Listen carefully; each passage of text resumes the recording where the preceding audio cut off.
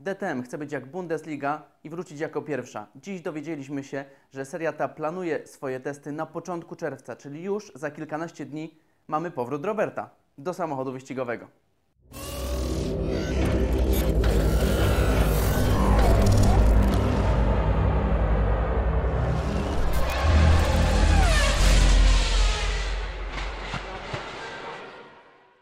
Cześć, Mateusz Cieślicki z tej strony, 159 odcinek vloga Powrót Roberta.pl. No i dobre wieści, naprawdę dobre wieści. I to nie takie, że Robert będzie startował w jakimś wirtualnym wyścigu albo znowu wygra wyścig kolarski, wyścig kolarski, tylko taki, że zobaczymy go na torze. W tym zobaczymy to jeszcze zobaczymy, ale pewne jest już, że wyjedzie na tor 8 czerwca. Wtedy właśnie mają zacząć się testy serii DTM na torze Nürburgring.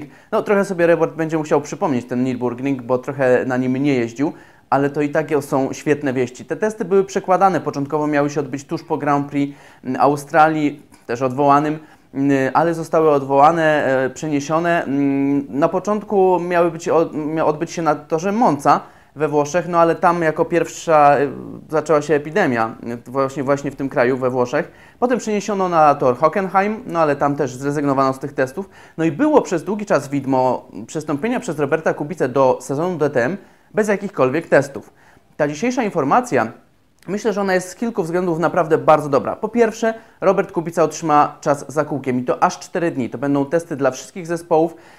Zespoły będą musiały pojawić się w trochę okrojonym składzie, więc pewnie takie osoby jak media manager czy biuro pracowe no nie będą po prostu w tych testach uczestniczyły, no bo po prostu chodzi o ograniczenie liczby osób, które na tych testach będą. DTM przy okazji no powiedziała, że będzie jakby zachowany dystans pomiędzy osobami, czyli pewnie no ekipy będą zamknięte w swoich garażach i nie będą mogły spacerować po padoku. Nie będzie testów na COVID, przynajmniej na koronawirusa. Przynajmniej nie wynika to z tego oświadczenia, które dzisiaj dostaliśmy.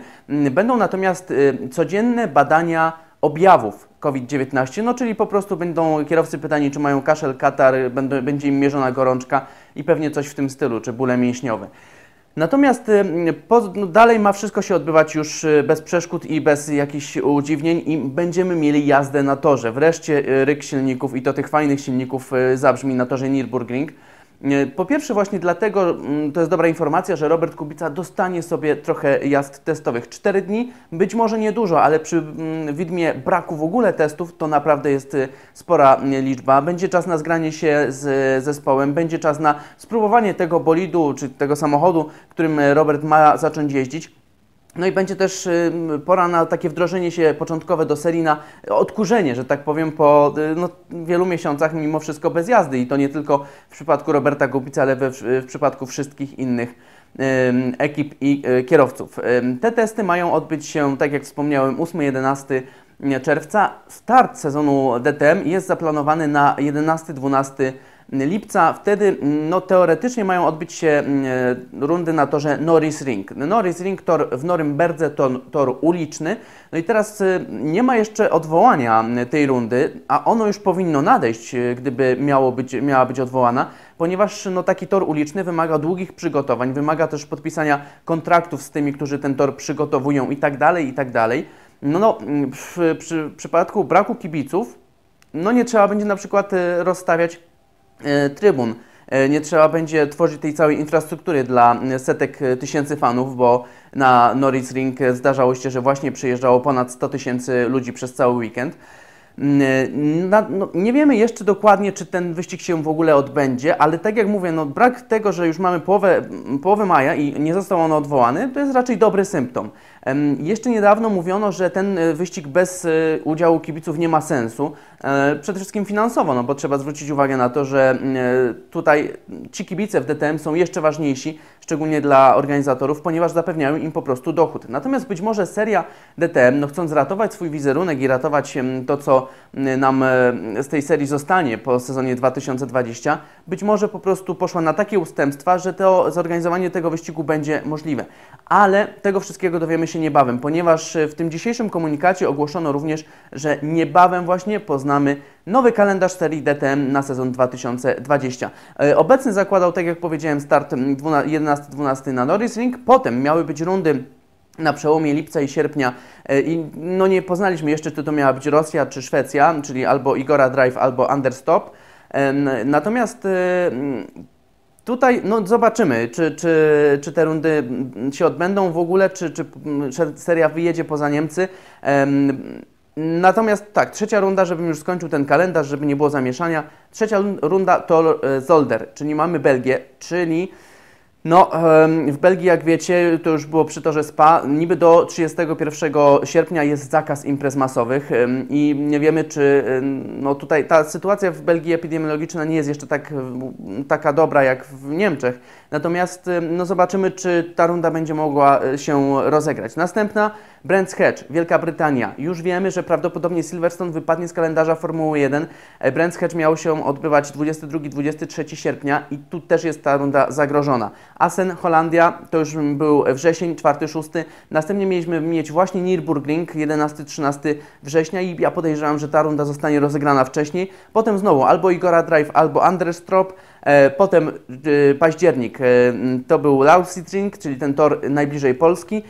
Hockenheim to był 6-8 listopada, no i na koniec 13-15 listopada to tor Monza. Ale seria DTM toczy intensywne rozmowy, przede wszystkim z niemieckimi torami, w sprawie tego kalendarza. W ubiegłym tygodniu dowiedzieliśmy się, że tor Sachsenring odmówił rozegrania tego wyścigu DTM bez udziału kibiców. No tłumaczyli, że po prostu oni muszą zarabiać, że są inne eventy, że to wszystko musiałoby być odwołane, to co jest teraz zaplanowane, więc to im się po prostu nie opłaca. Oni chętnie zobaczą DTM w kolejnych latach, a no ale przy udziale kibiców, więc ten tor odmówił. Mówiło się, że Oschersleben ma też toczyć rozmowy z DTM w sprawie rozegrania wyścigu i ja myślę, że seria właśnie pójdzie w tym kierunku, aby jak najwięcej wyścigów rozegrać w Niemczech. No, przede wszystkim brak podróży lotniczych to będzie duża wartość dla wszystkich uczestników tej serii. Przede wszystkim no, oni są raczej z Niemiec. Mamy BMW, mamy Audi, większość pracowników właśnie z Niemiec, większość kierowców, no może, no większość jest z Niemiec. Zdarzają się nieliczne wyjątki jak Robert Kubica. Natomiast no, to na pewno ułatwi, że nie trzeba będzie korzystać z transportu lotniczego, tylko będziemy się przemieszczać własnymi ciężarówkami.